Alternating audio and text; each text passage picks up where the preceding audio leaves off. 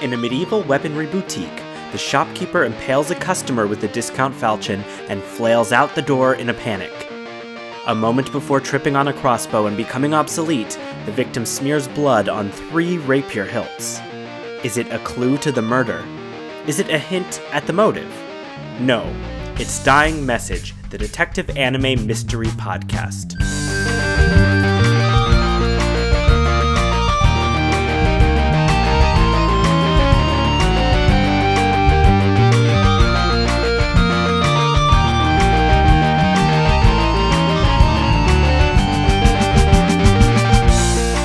Welcome to Dying Message, where each week we watch detective anime along with a mystery guest. Today's case, Woodpecker's Detective Office, Episode 1, A Pleasant Occupation.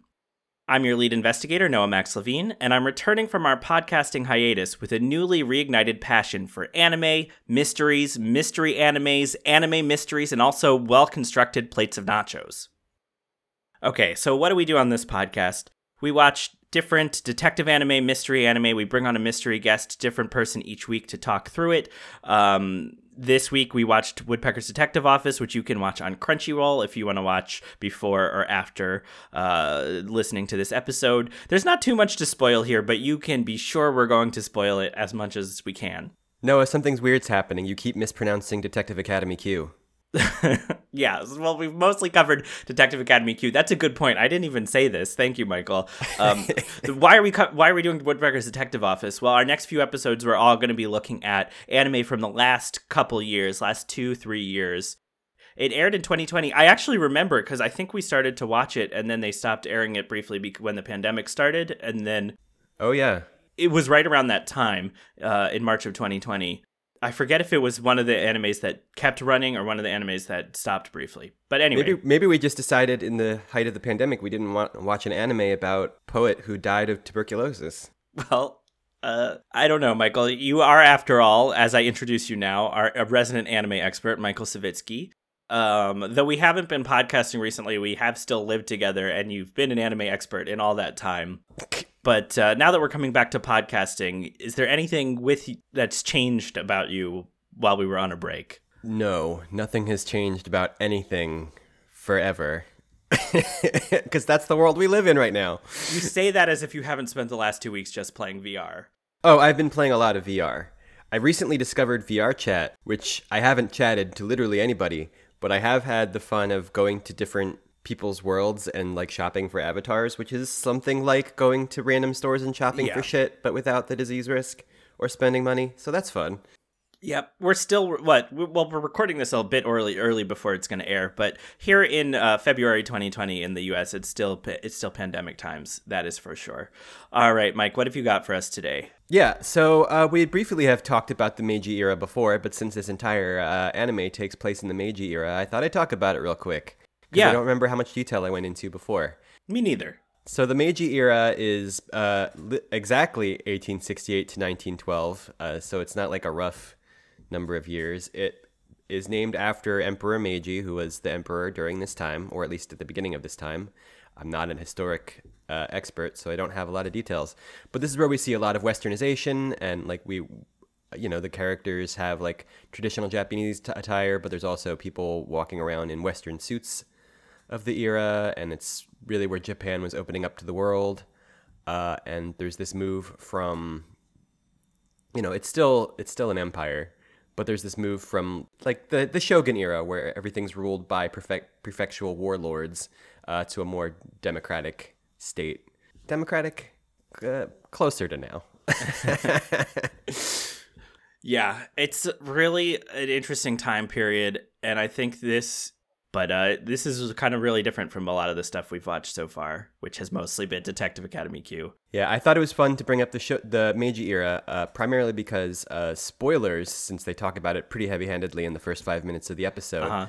The character Ishikawa Takuboku, the poet, dies very young of tuberculosis. Yeah. In the year of 1912, so his death practically marks the end of the Meiji era, which is very thematic for a poet. Yeah. Since we're talking about a poet and, I don't know, maybe classing it up a little, I don't know if this anime counts as classing it up compared to what we've been watching. Did you see the opening? Well, let's bring on our guest who can certainly speak to, I don't know, the value poetry and literature and poetic literature. So I'm really excited to. This is actually a first for the podcast because a lot of our guests have been people I know personally, but they're very mysterious people. And so far, I don't think I've gone back further than college in terms of inviting guests on. And this is someone I've known since elementary school. So that's also exciting. So our guest this episode is an IB English teacher and competitive powerlifter. She's a reader of long, hard, thick books and has her sights set on reading Moby Dick. And she often solves the mysteries of the sticky-fingered elves. I've cracked the case. It's Maddie, who's an old friend of mine. Hi. Welcome. Thanks for having me. I appreciate it. So you've had a very different experience this past year than us, because we're over here in the U.S. and you've been living in Taiwan. And but I don't know. I'm curious because like podcasting has been our pandemic hobby. Have you found yourself like pandemic hobbying, or is life so normal? Life is honestly, and I feel terrible saying this all the time, especially to people in the US, but life has proceeded very normally here in Taiwan. My usual hobby, which is powerlifting, has been able to continue. So I've been able to keep training for the past year without any issues. I just kind of keep on keeping on my normal shit. So I haven't really had a need to pick up a quarantine hobby. Just the regular ones. Yep. Yeah, I mean, meanwhile, here in the U.S., we've just been powerlifting our way out of a democracy as much as we can. I mean, it's actually a really fitting time, I think, that we're recording this podcast right now because the Lunar New Year is upon us, and that's exactly when the pandemic started here in this part of the world. And there was a good, 2, 3, 4 week period that was quite scary here in Taiwan, especially, the region was hit by SARS, how long ago was it? Like right. a decade or so. But Taiwan did a really good job of preparing its healthcare infrastructure and strategy for, another scenario like it. So we've been quite lucky that they've been doing that. But the new year is upon us. It's been almost exactly a year since all of this started. So it's quite a poetic timing for this podcast recording, isn't it? There's a lot of poetry at play, and we'll get into that. But I'm curious, before we watched this anime to talk about today, have you seen much anime? I really am not sure if Avatar: The Last Airbender counts as anime, but I have seen that it doesn't. Michael's He's shaking his head. Shaking his head, so that doesn't count. I didn't think it counted, or if it does, I feel like it's a very strongly divisive sort of does it count kind of show. But that's pretty much my only real. Actually, that's not true. I mean, my younger brother. You remember my brother, Alex? No, yeah. He was super into Dragon Ball Z as a kid, and I remember seeing it, and I was we did not get along when we were young, and so anything that he liked, I thought was stupid, and why would I bother with it? But I obviously don't think that now. I've heard actually very good things about Dragon Ball Z, and I know a lot of people who love anime, y'all included. So I'd consider it just something that I haven't really gotten into, but wouldn't mind getting into eventually. Yeah, well, I mean, Dragon Ball Z and that whole genre, the shonen genre, is so different from what we were watching. Oh, 100%. Very different. Also, by a modern standard, Dragon Ball Z has some wacky pacing. Nothing will happen for an episode and it'll be over, and you'll be like, well, I guess I'll see what happens next week since all he did was yell very loudly this episode. I'll have to see if my brother remembers details like that. Because, I mean, we were watching it as kids, and it's not like kids have a super refined taste for, storytelling and pacing and things like that. It's definitely what I think of when I think of... I didn't watch it much, but I do think of, they're still fighting the same person episode after episode. Yeah, so really that's my only exposure to anime, to answer your question. That's been about it. Aside from the episode that we just watched. What about mystery novels, I don't know, TV shows? There's lots of other mystery things, true crime podcasts. Yeah, it's also not really something that I'm into. I don't listen to a lot of podcasts myself just because I'm not a particularly oral person. When I have things on in the background, even music, it's like for me to tune out. So I actually have a hard time sitting down and listening to something. As for mysteries, it's also again this sounds just like I'm sure all of your listeners are going to be like, why did he bring this person on? She doesn't like anime and she doesn't like mysteries, and like what is that? Like mysteries are really just not a genre that I really love. Um and the reason why I don't love them is honestly because like they just make me feel so dumb. Like I never ever can see them coming at all. Like see what the end is, and I hate that. And I also just don't like reading experiences that like force me to try to like predict what's happening. Like I don't like that. I like really reveling in language and just like being in the moment when I read. That being said, I do have a favorite mystery short story, and that is Death and the Compass by Jorge Luis Borges, who is just a master storyteller. But that's also, it's like not even like it's a mystery, but it's like a weird, mystical, mathematical mystery as well. It's like not like your typical, like, I don't even know what a typical mystery is. There's Sherlock Holmes or something, but that's me. I'm not super into anime or podcasts or mysteries, so here I am. I think speaking to your opinion on mysteries, how they sort of force you to be predictive while you're reading forward. Like, I feel like mystery writers often have an advantage over their audience, whereas the author gets to start at the ending and work their way backwards and just throw stuff on top of it.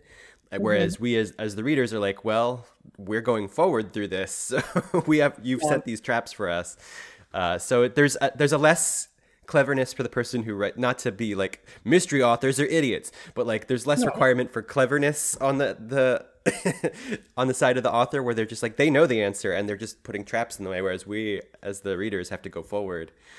So I think that the best written mysteries actually don't require that you be that predictive and the things are there in front of you, whereas obfuscation is the trick maybe of the less skilled mystery author. Mm-hmm.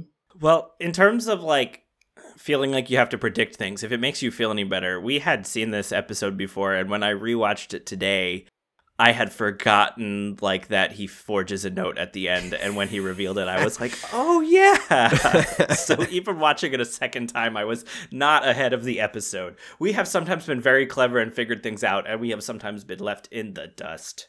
I'm always dusty when it comes to mystery. Always dusty. And then, okay, so if we know you're not much of an anime person or a mystery person, this is probably your first exposure to any kind of mystery or detective anime. It is 100%. And that's what qualifies you to be a guest. I mean, it's your show. You get to set the parameters on who qualifies and who you invite. So if by your own standards I fit, then I mean, I'm here, so obviously I must. Yeah. Okay.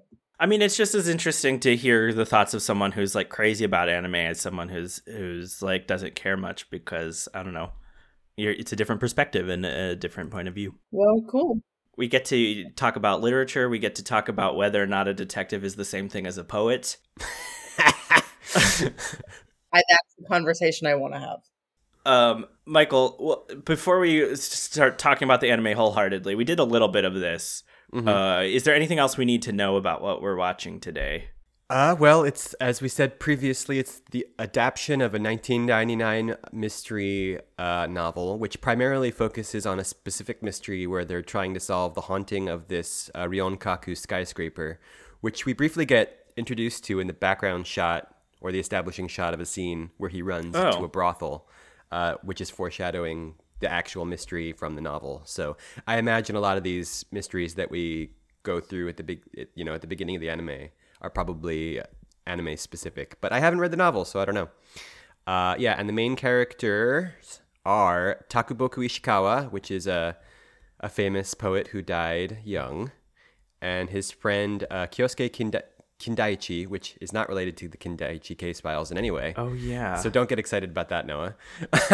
Who is, from a historical perspective, a scholar of literature, a dictionary author, and known to be a friend of Takuboku Ishikawa, and that's all I could find on him. So this is the author of the novel having fun with these historical characters and deciding what their lives were like. And there were some other characters that came through that seemed like they could be historical figures that really existed and not just created for the anime. They're doing that kind of historical person fan fiction, which we don't call fan fiction because...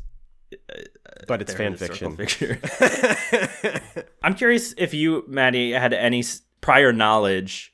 I don't know if you've ever looked into Japanese literature, had heard of either of these two people, or they talk about what's the kind of poetry they talk about?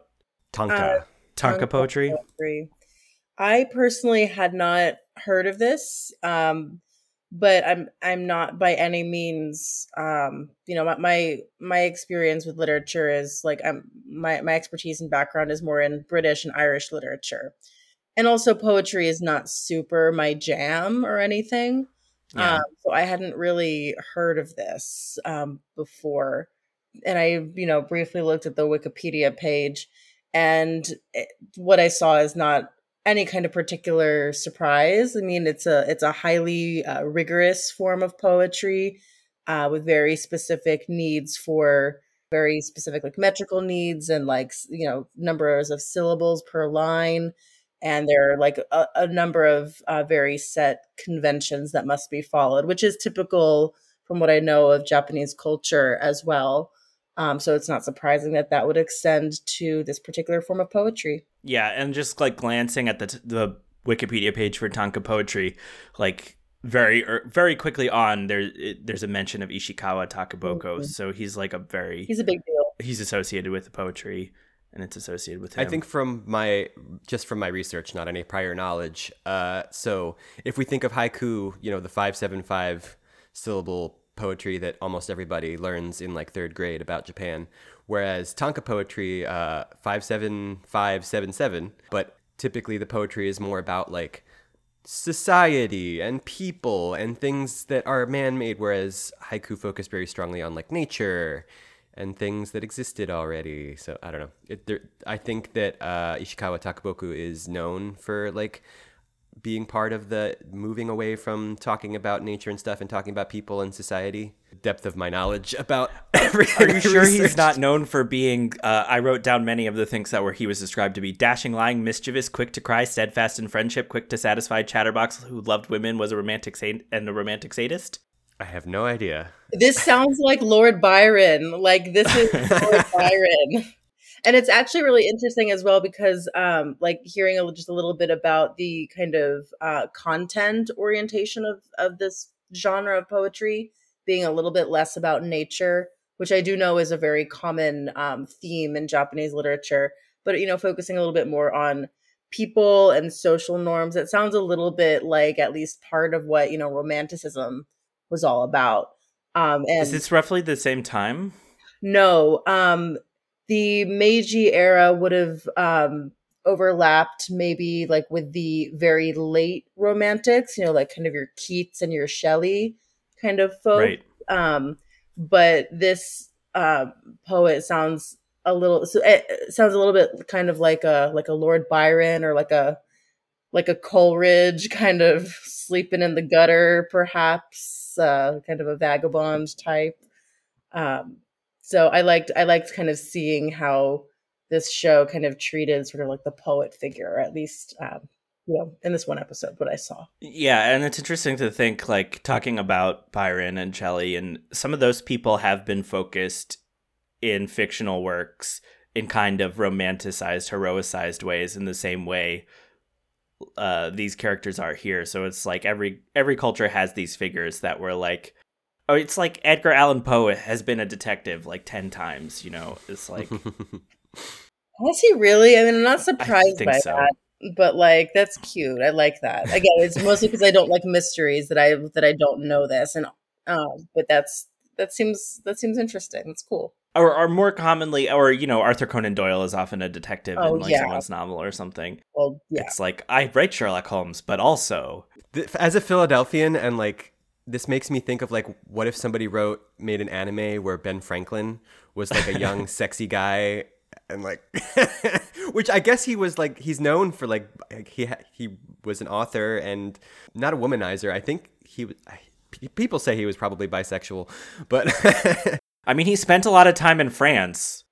But yeah, this for some reason made me think specifically of Ben Franklin. What if Ben Franklin was young and sexy anime character? Speaking of young, sexy anime characters, let's talk about the opening song of Woodpecker's Detective Office, which I love the song. It's one of my favorite recent songs in anime openings. Yeah, to do my due diligence, I didn't remember to translate the opening of the theme song, or the name of the theme song. I promise to do that next time. But the name of it is Honjitsu mo Makoto ni Seiten Nari.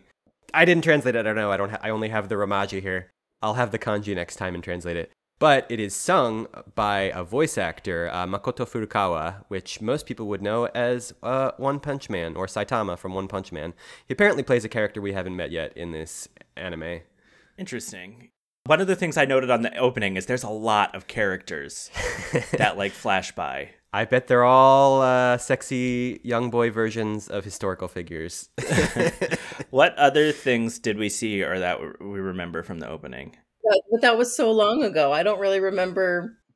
I mean, I remember liking it, and I do think that the music was actually a really strong element in the whole episode. Noah, you mentioned something about flashing heads or characters in the. Did I make that up? I made that up.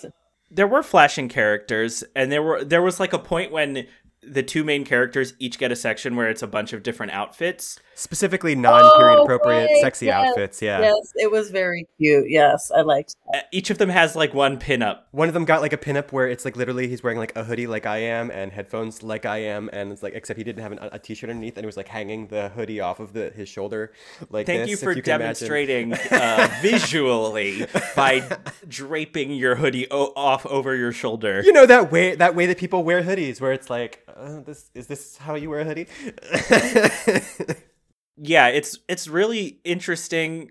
There's a bit of two close male friends gay baiting almost, but not quite going on in the show, I would say. Yeah, I feel like the show does visually a bunch of gay baiting or BL stylizing, but then also it's but also these historical figures were very heterosexual. Look how much they like these prostitutes. This first episode is not the only one about brothels and prostitutes. We can tell you that much. I mean, I wonder how common that was in that time period. So I did a little peeking into it just because I knew it was coming back again later. And so these are sort of the pre-geisha prostitutes.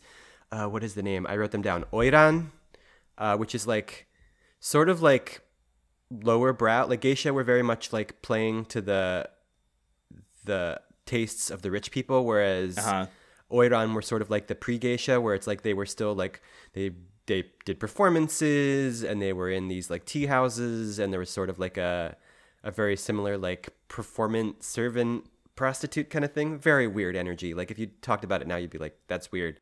But the main difference is that they played more to the artistic interests of the less rich. So they were a little more low brow, whereas geisha were fancy. But it's all pre outlawing of prostitution, so it was a social construct. But looking back, maybe more lowbrow. I'm sure rich people still did it, but it was before rich people tried to make it more fancy. Well, one of the interesting things about the brothel is, I mean, there's still a lot of traditional buildings in Japan with these sliding kind of doors that slide open, but if I was designing a brothel, I would not design it with traditional Japanese doors where the main character runs into the brothel and is just, they're paper thin. You could probably hear everything and just slamming open all of the doors. I mean, a lot of the easily. walls probably were paper. These are probably a lot of paper walls. I guess maybe they're all just very quiet. Wasn't that okay? I'm kind of remembering. A while ago we started watching this anime and we saw a few episodes. And I feel like what happens in the second or third episode is they go back to the brothel and And the whole thing is about what they hear through the walls and what they don't hear through the walls. Yeah. right, and one of them like passes out and something happens while he's asleep or something like that.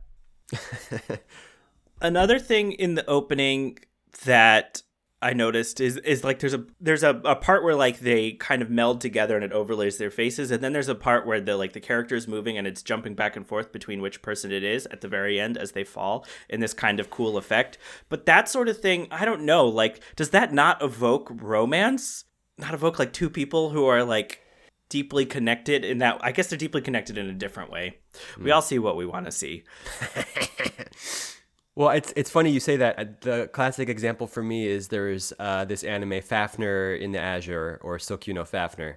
And for me, I watched the entire show by myself and I was like, oh my gosh, this show is like being so open. Like it's like they're not like sexual because they probably couldn't air it on mainstream TV. But these characters are clearly in love. And like there's this whole scene where the one character is talking to like his childhood best friend and is like, you know, we're not romantic because I may be romantic with this other person and da-da-da-da-da. And then I went back and talked to a bunch of people who had seen it and they were like, what the fuck are you talking about? That didn't happen.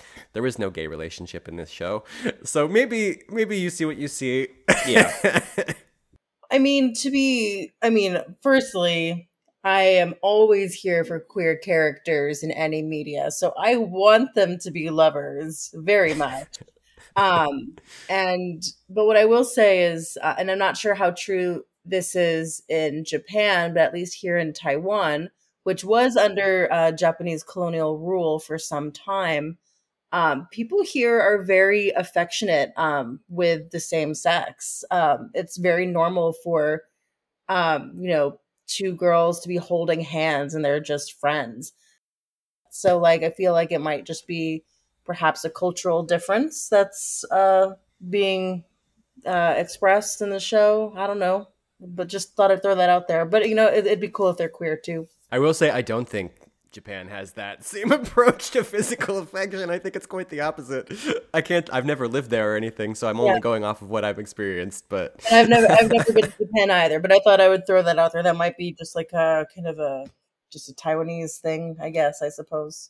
Yeah, but it is very cultural, like what you perceive as indicating romance in terms of the way people act towards each other. Mm-hmm. So getting started on what happens in this episode. There's this whole setup, right, Mike? Like you said, the guy died of tuberculosis. Mm-hmm. And so everybody knows he dies at a young age of tuberculosis. So they start by showing his friend Kosuke going and visiting his grave. Mm-hmm. And it kind of, the actual anime is going to take place 10 years prior. Mm-hmm. And that's when he reflects on his friend and says all of these things about him that I listed earlier. Dashing, lying, mischievous, quick to cry, steadfast in friendship, quick to satisfy, chatterbox, loved women, romantic sadist. I didn't successfully write them all down, but I felt like that was a good sampling. How much of that behavior did we see in this episode? I don't know if I would say, like, dashing, more irresponsible, which is maybe what some people say dashing when they want to be like, he's irresponsible, but it's, like, fun. He's just like the detective characters in Detective Academy Q in that they, like, would hear a noise on the street and barge into someone's home and stumble upon a murder. I don't think this was included in that initial list, but this was mentioned in the episode, and they keep talking about how he's such a genius, like a genius poet.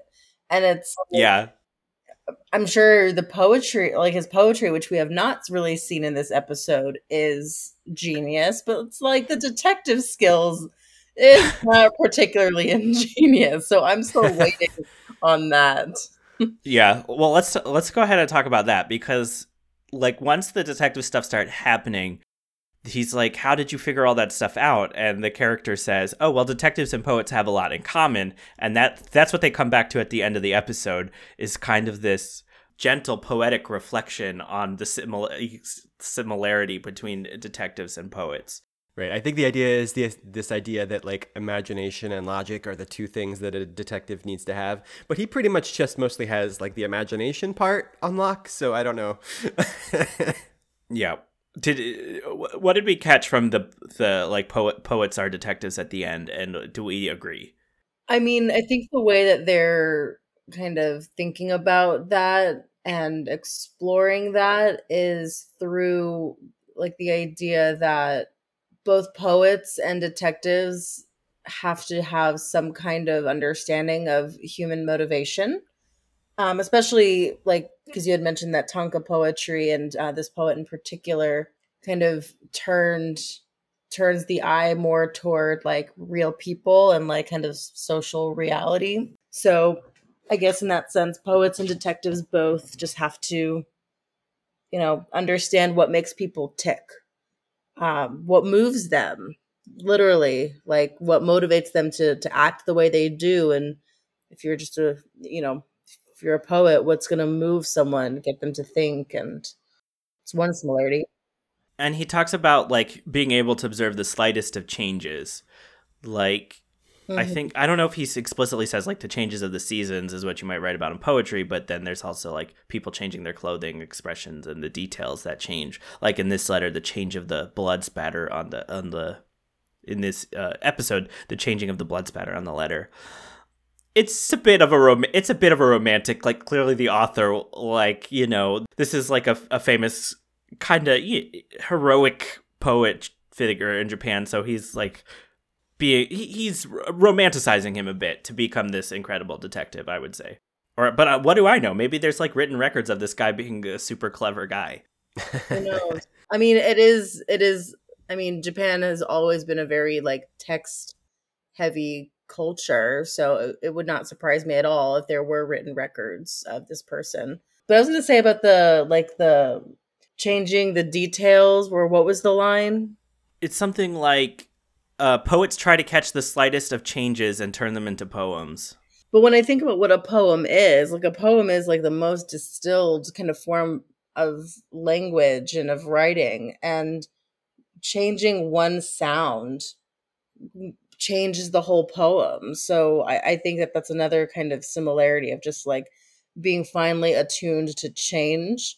Um, the poet has to be, because every detail matters in a poem, especially if you're working in a line that has 5 syllables. It's like every single sound counts. Well, and in Japanese, like this comes up a bunch. Like you can have the same sound mean different things or be written different ways, depending on context and the characters and things like that.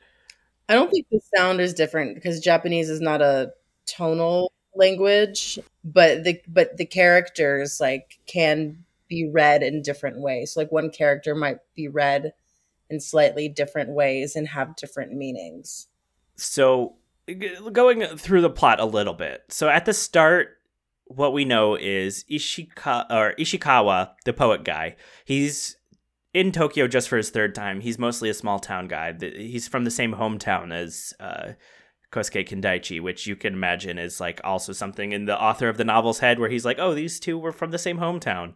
And, he still wears traditional attire, Ishikawa does, while Kosuke is dressed in like a suit. Do you know the actual names of the garments that Ishikawa was wearing? It was like a long kind of robe. Nope. We don't know what it's called, but it's traditional Japanese attire. And there's a setup about Kindaichi that he has like given up on some kind of passion about being a creative and has decided to just be a teacher so that he can make money instead. Yeah, which is funny. I laughed when I Googled him, and the thing I read, like he's most famous for like writing a dictionary. I'm like, you did give up on literature and become a scholar. That did happen. Did you catch that? I mean, you are a teacher, but Yeah. you're not someone who tried to do something else first. No, I did not. I went right into teaching. But there is this myth. There's this like myth of, If you can't do, teach. That's such horse Which is crap. honestly the stupidest thing I've ever heard. And people who espouse that idea, like actually believe in it, are yeah. often the worst.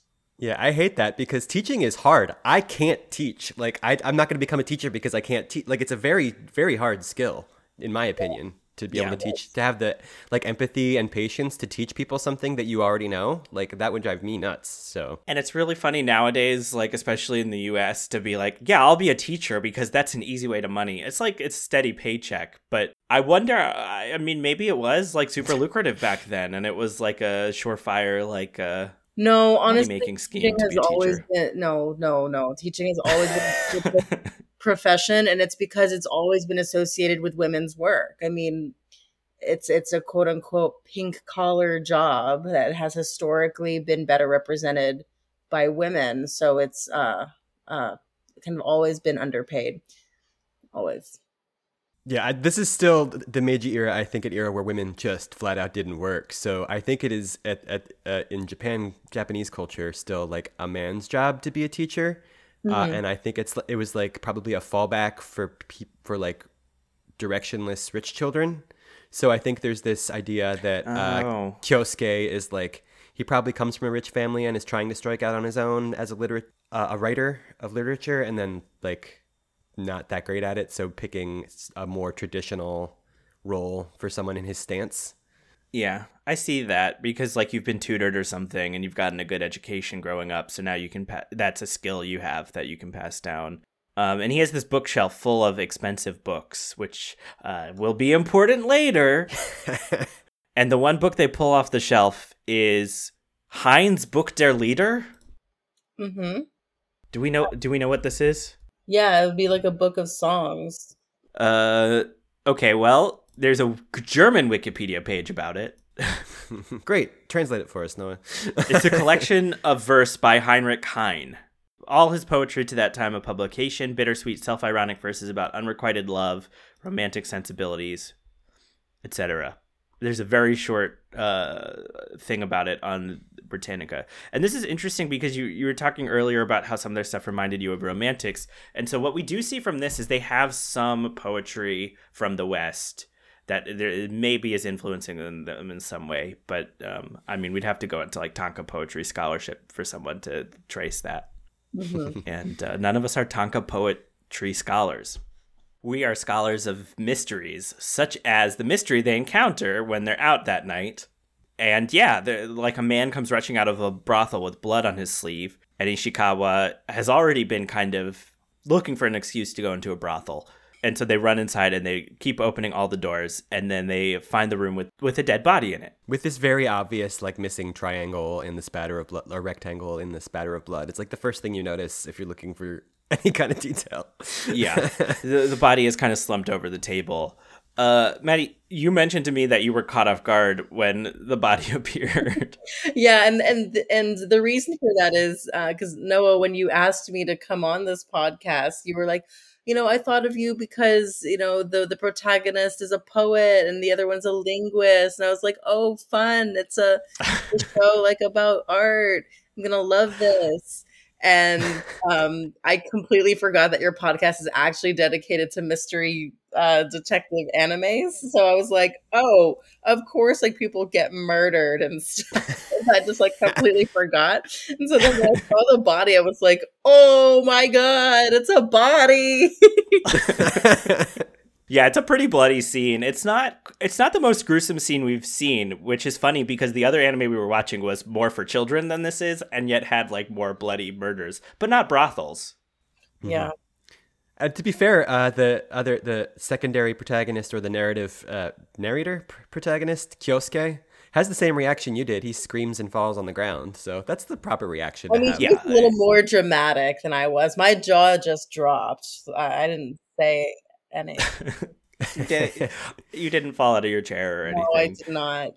But it is like the beginning of the episode, and everything that's happened so far has been very like period drama, slice of life, pastel colored shots of nature sort of thing. And now it's like blood, bloody blood. Mm-hmm.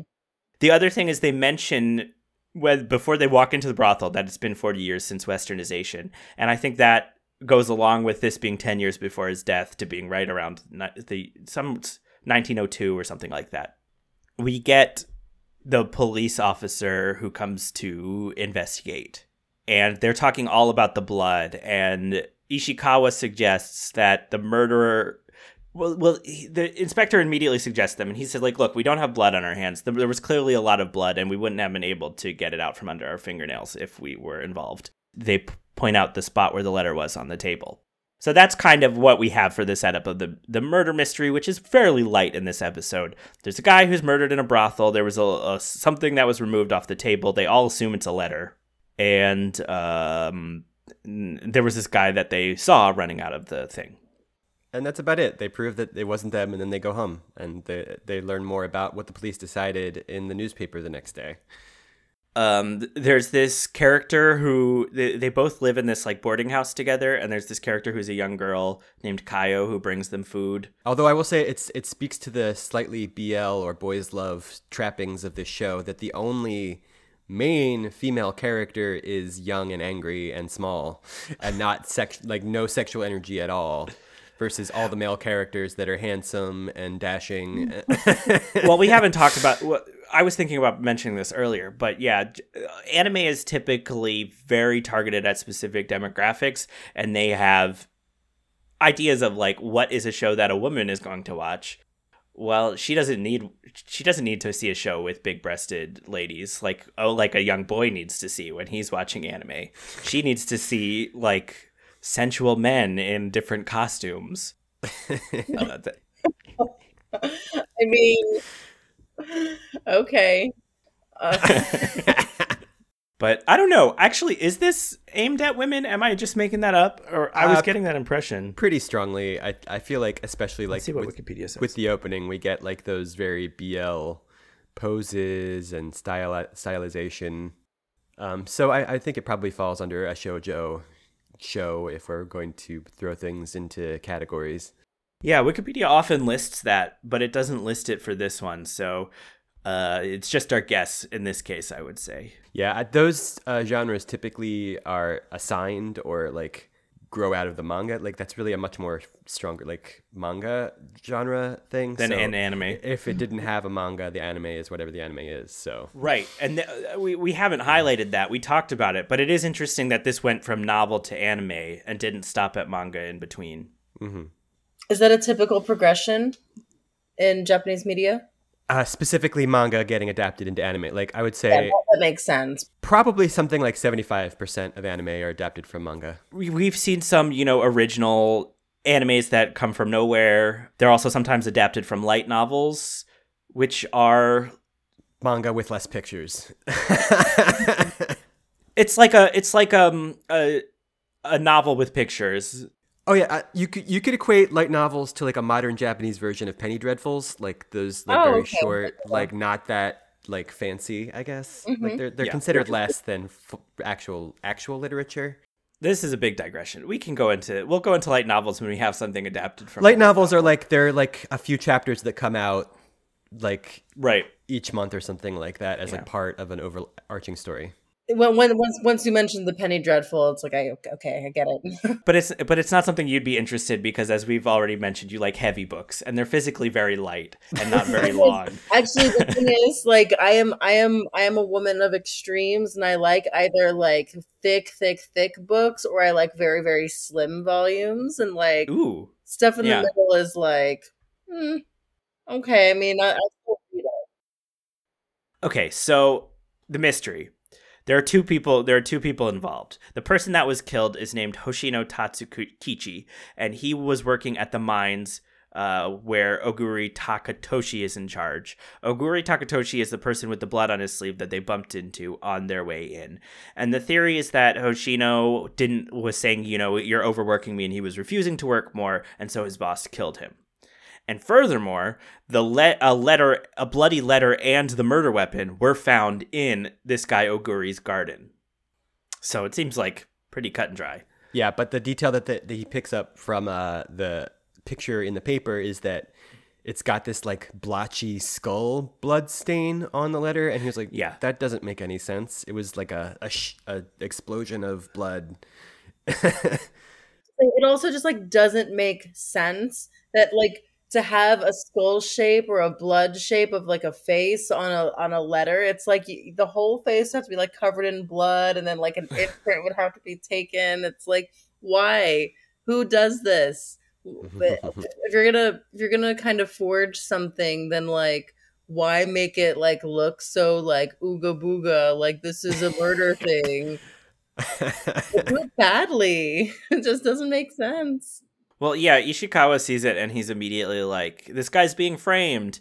Um, he's in like some kind of Tanka cafe, which I saw in the Wikipedia article. Like they had these gatherings of Tanka poets, talking to some guy named Yoshi Isamu, who he's eating breakfast with. You know, we're not gonna go too far in this anime over time, so I don't. His character might be important later on. He probably will be. He's in the opening. But he goes up to this other guy at this other table, and he's like, "Hey, I need something from you." Mm-hmm. Specifically to utilize your clout to make the police do what I say. And as I was saying before, there's like all these scenes outside in nature, and so we go to the river, and yeah, the stuff is drawn pretty.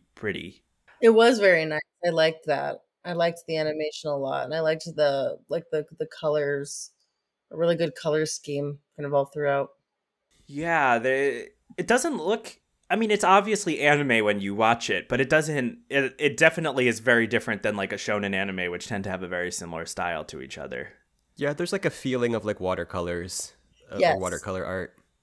So Ishikawa has asked the police officer and his friend Kendaichi to come to this river. He's like, Oguri is framed, and the guy from the coffee shop is there too, who is Dr. Mori Rintaro, as the Surgeon General from the army, who he knows from the Tanka poetry. And like the fact that he has brought the Surgeon General like gives him some clout over the inspector. And I will say I did check this guy out. He's another actual historical figure that existed. And he's also a novelist from that era who wrote under the pen name Mori Ogai. So he's another historical person who really was army surgeon / novelist. He's another literature guy. Okay, so now it's the oldest trick in the book, right? I've got to use the bathroom. Ishikawa says, "Oh, are we right outside the home of the murder suspect? You've got to let me inside, or I'll have to poop on the ground." Gross. This is a high culture episode of our podcast, Michael.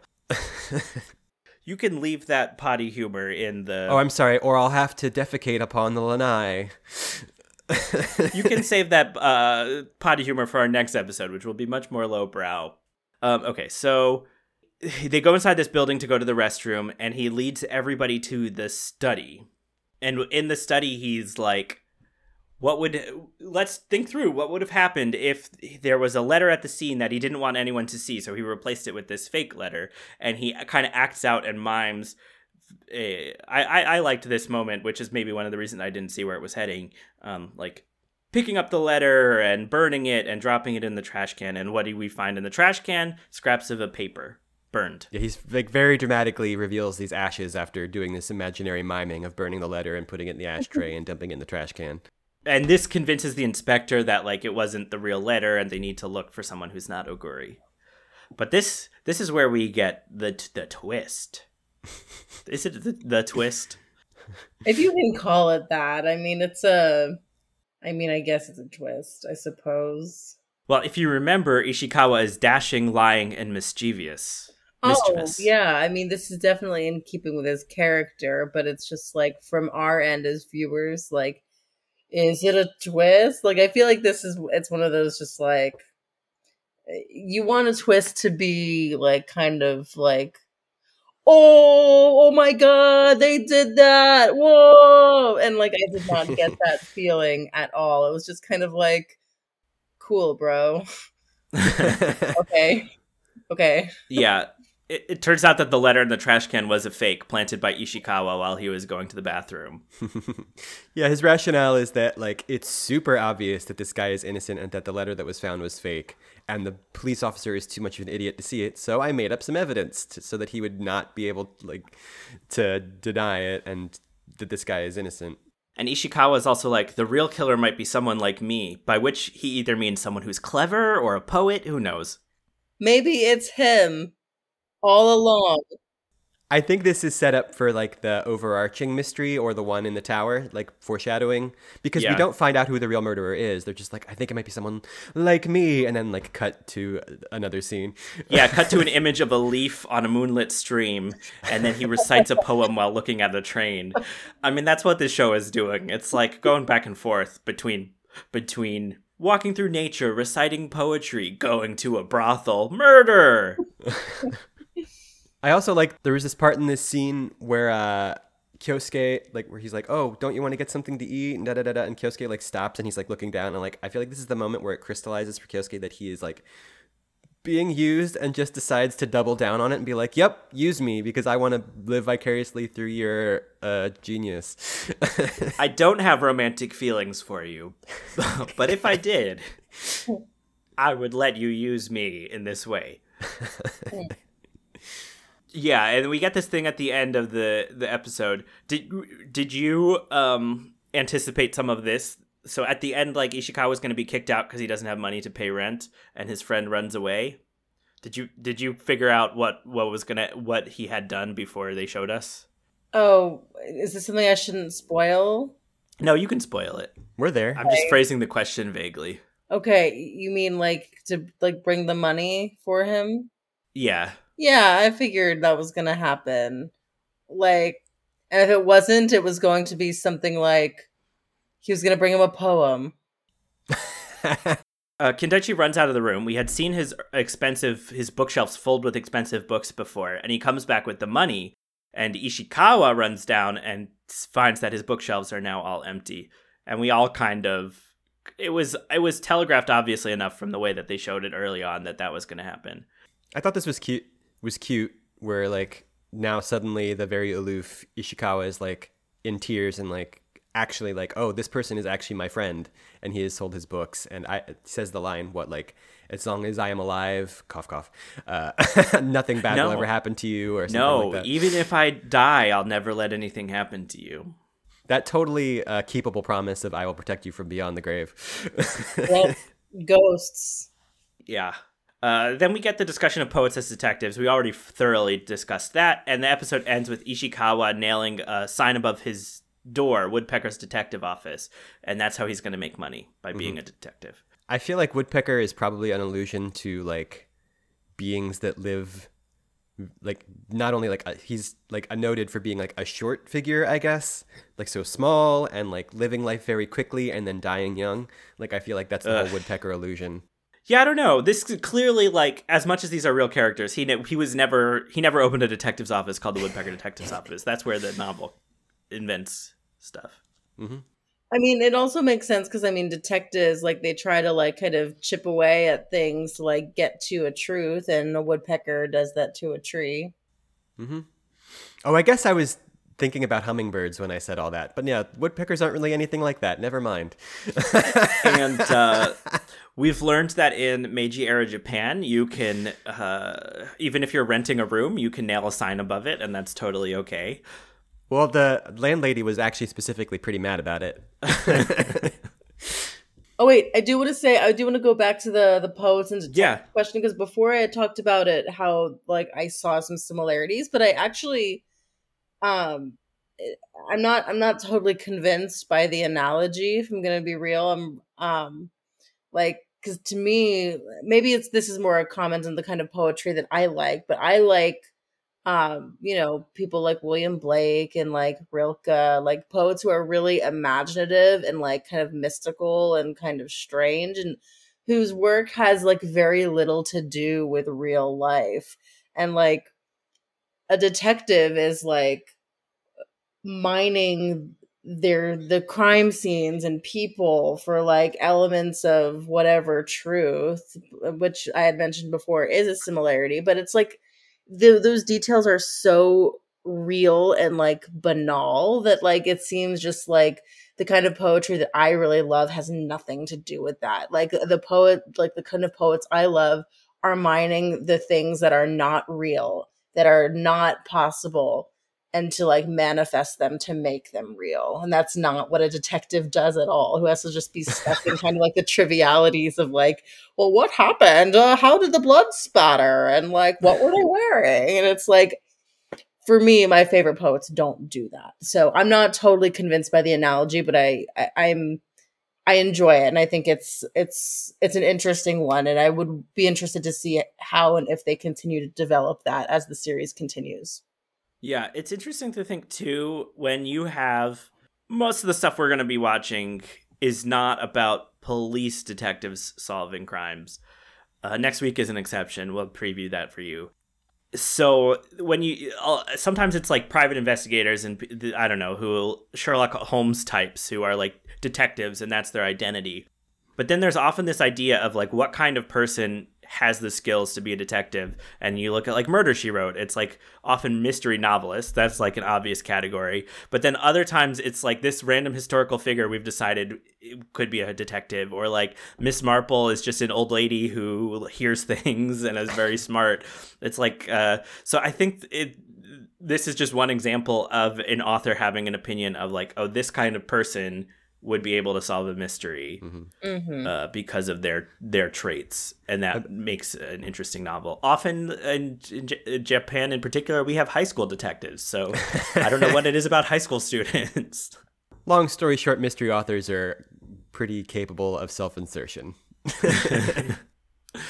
So the ending song, I didn't remember it from before. First of all, it was kind of short, wasn't it? It wasn't as long as other ending songs. Maybe not.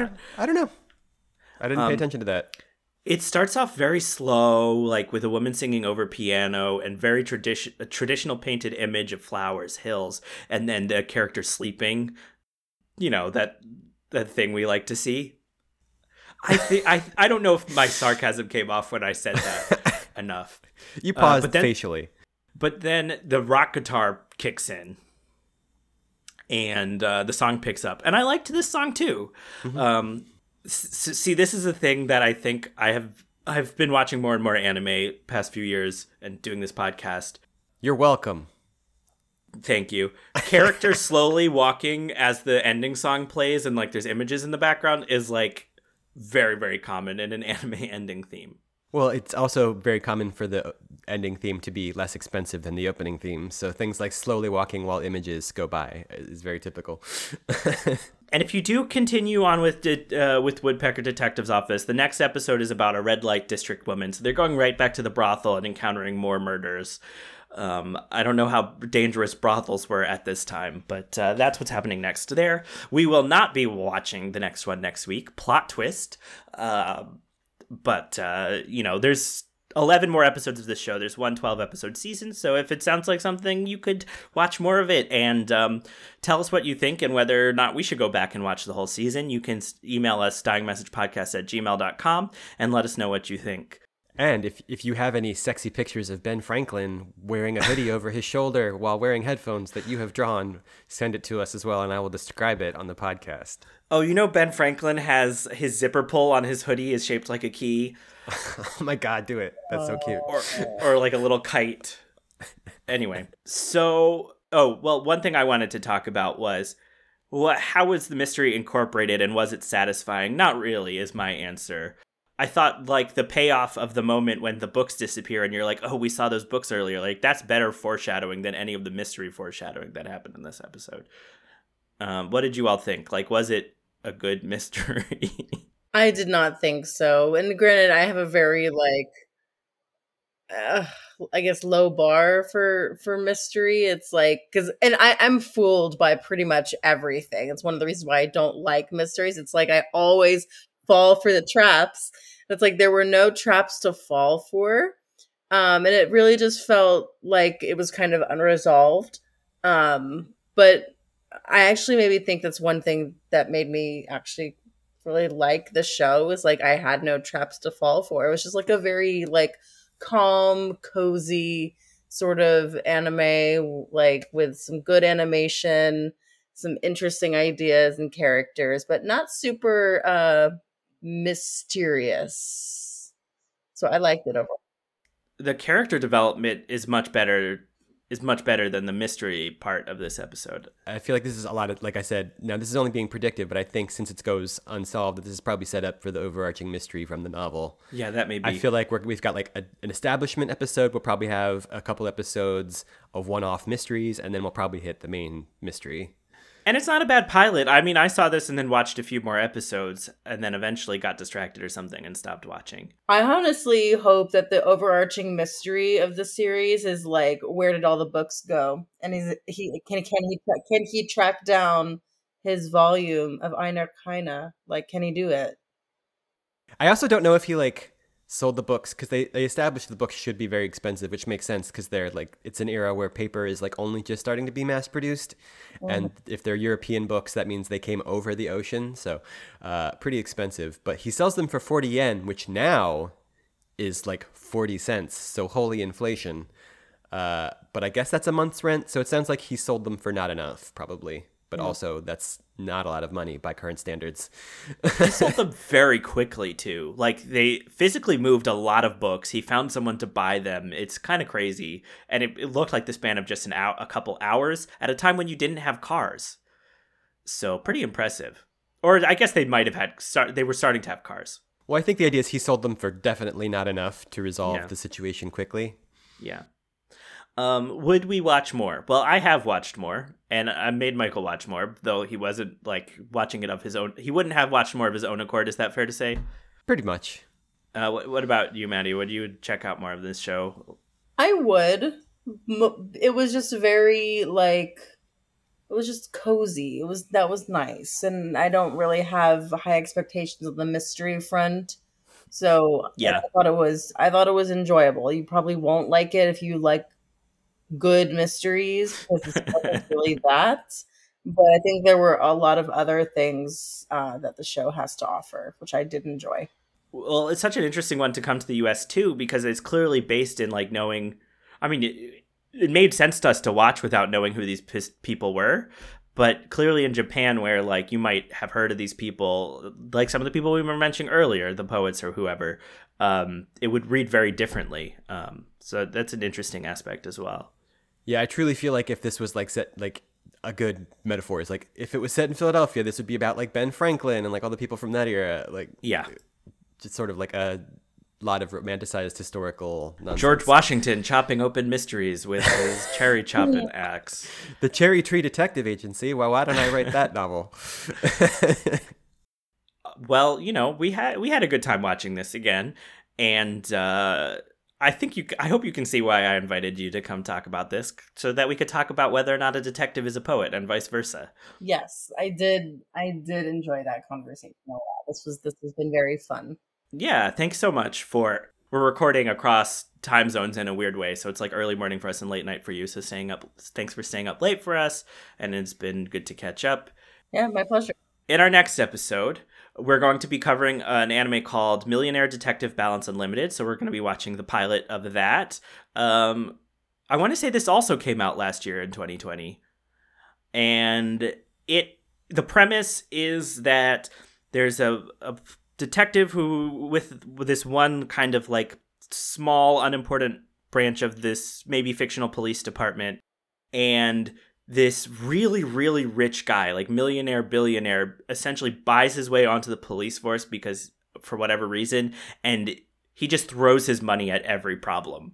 Wait a minute, Noah, are you saying that in this February of 2021, we get to watch an anime about everybody's two favorite things, the police and the rich? Well, I had specific jokes I was going to make about that I will save for next episode. But it's sure is something.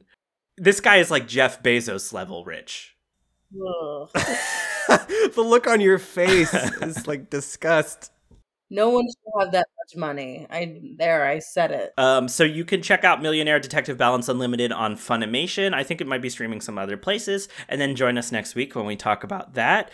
And yeah, thank you to our listeners. Thank you so much for listening. We're really glad to have you back with us now that we're releasing podcast episodes again. Thanks for being patient on our break. Or maybe you've been binging this and there wasn't a break. That's cool too. If you want to support the podcast or you're really enjoying it, there's some really great things you can do to spread the word. So join us on social media. Follow us on Facebook, Dying Message Podcast, and at Dying Message Pod on Twitter. And then go to Apple Podcast or wherever it is that you're listening to this podcast. Subscribe, follow. On Apple Podcast, you can give us that star rating. You can rate us as many stars as you can see in the sky. So hopefully rate us at nighttime. And that's very helpful for other people to know you enjoyed the show. Leave a comment as well. Let them know what you think. And send us that email to dyingmessagepodcast@gmail.com. We will read it on the show. We will talk about it. We will say your name out loud. Within reason. We can't promise to read everything because discretion. But try to push those limits. No, don't try to push those limits. Yeah, we'll be back next week. This week, I'm pretending that I almost forgot about it. Maddie, I need to ask you about the mysteries of the sticky-fingered elves. What's that mean? Yeah, so this is almost a daily occurrence for me. It's a near daily mystery, and many days I solve it, but some days I don't. When you just you're carrying something and you put it down for 3 seconds, and then you turn around and then it's gone? Have you had Yeah, I do all the that time. Exactly. I do that all the time. And when I'm missing that item, I say that the elves have stolen it. And usually I find what the elves took. They've usually put it somewhere else just to fuck with me. But yeah, that's kind of my daily mystery that I try to solve. It's just, where did I put that thing? The elves took it. Do you have a common technique? Do you retrace your steps No. or kind of close your eyes? You just look around. No, it happens. I either find the thing or I don't. And it's usually somewhere dumb. I mean, I might retrace my steps depending on what the item is, but most of the time it's just it'll pop up eventually. The elves never carry things all that far. I have a question about the elves. In your mental image, are these I was gonna ask that question. Claymation Christmas elves from Rudolph the Red-Nosed Reindeer, very short and cute, or is Orlando Bloom sneaking around your apartment taking things? This is more a kind of, if you can imagine a demonic elf on the shelf. It looks like that. So the elf on the shelf, because I think it's demonic already. Well, even more demonic, kind of with a hellish grin. That's what it would look like. That's what the elves look like, who steal all my stuff. I like the mental image of Orlando Bloom sneaking around stealing people's chapstick, but to each their own. Fun fact, Noah, maybe you remember this from middle school, but Orlando Bloom was my very first celebrity crush. I think I do remember Orlando Bloom being talked about. Yep. As Legolas, right? Or was it, it was in Pirates? I loved him both as Legolas and as what's his face in Pirates of the Caribbean. So I liked both. Will Turner. Yeah, Will Turner. So I appreciated both pretty boy Orlando Bloom and grungy pirate Orlando Bloom. But now I guess I'll have to think of him as elf Orlando Bloom. I haven't heard about him in a while, so it wouldn't surprise me if he has now taken to just sneaking into people's homes and stealing their trinkets. Orlando Bloom, please, if you're listening, don't sue us. It's a joke. We don't mean it. He's not gonna sue us. He's too busy being... Well, see, I don't even know what he's busy doing, so maybe he does have time to sue us. Maybe he just dresses up like an elf in his spare time. Yeah. Yep. And that closes the case on this week's Dying Message, the Detective Anime Mystery Podcast, episode 29, in which we recite poetry and visit a brothel. Podcast cover art created by Miriam Bloom.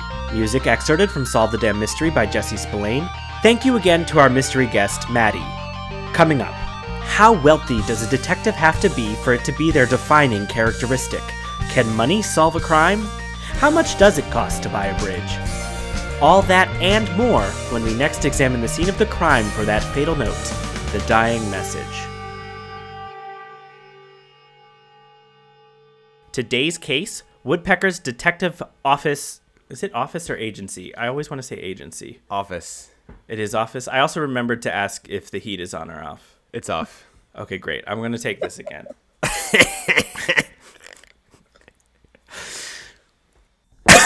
Choking on my coffee. It's not a gag this time. Are Are you okay? Yeah. It's not part of my running gag where I pretend to take a sip of coffee and die. I'm actually choking on my coffee. Okay.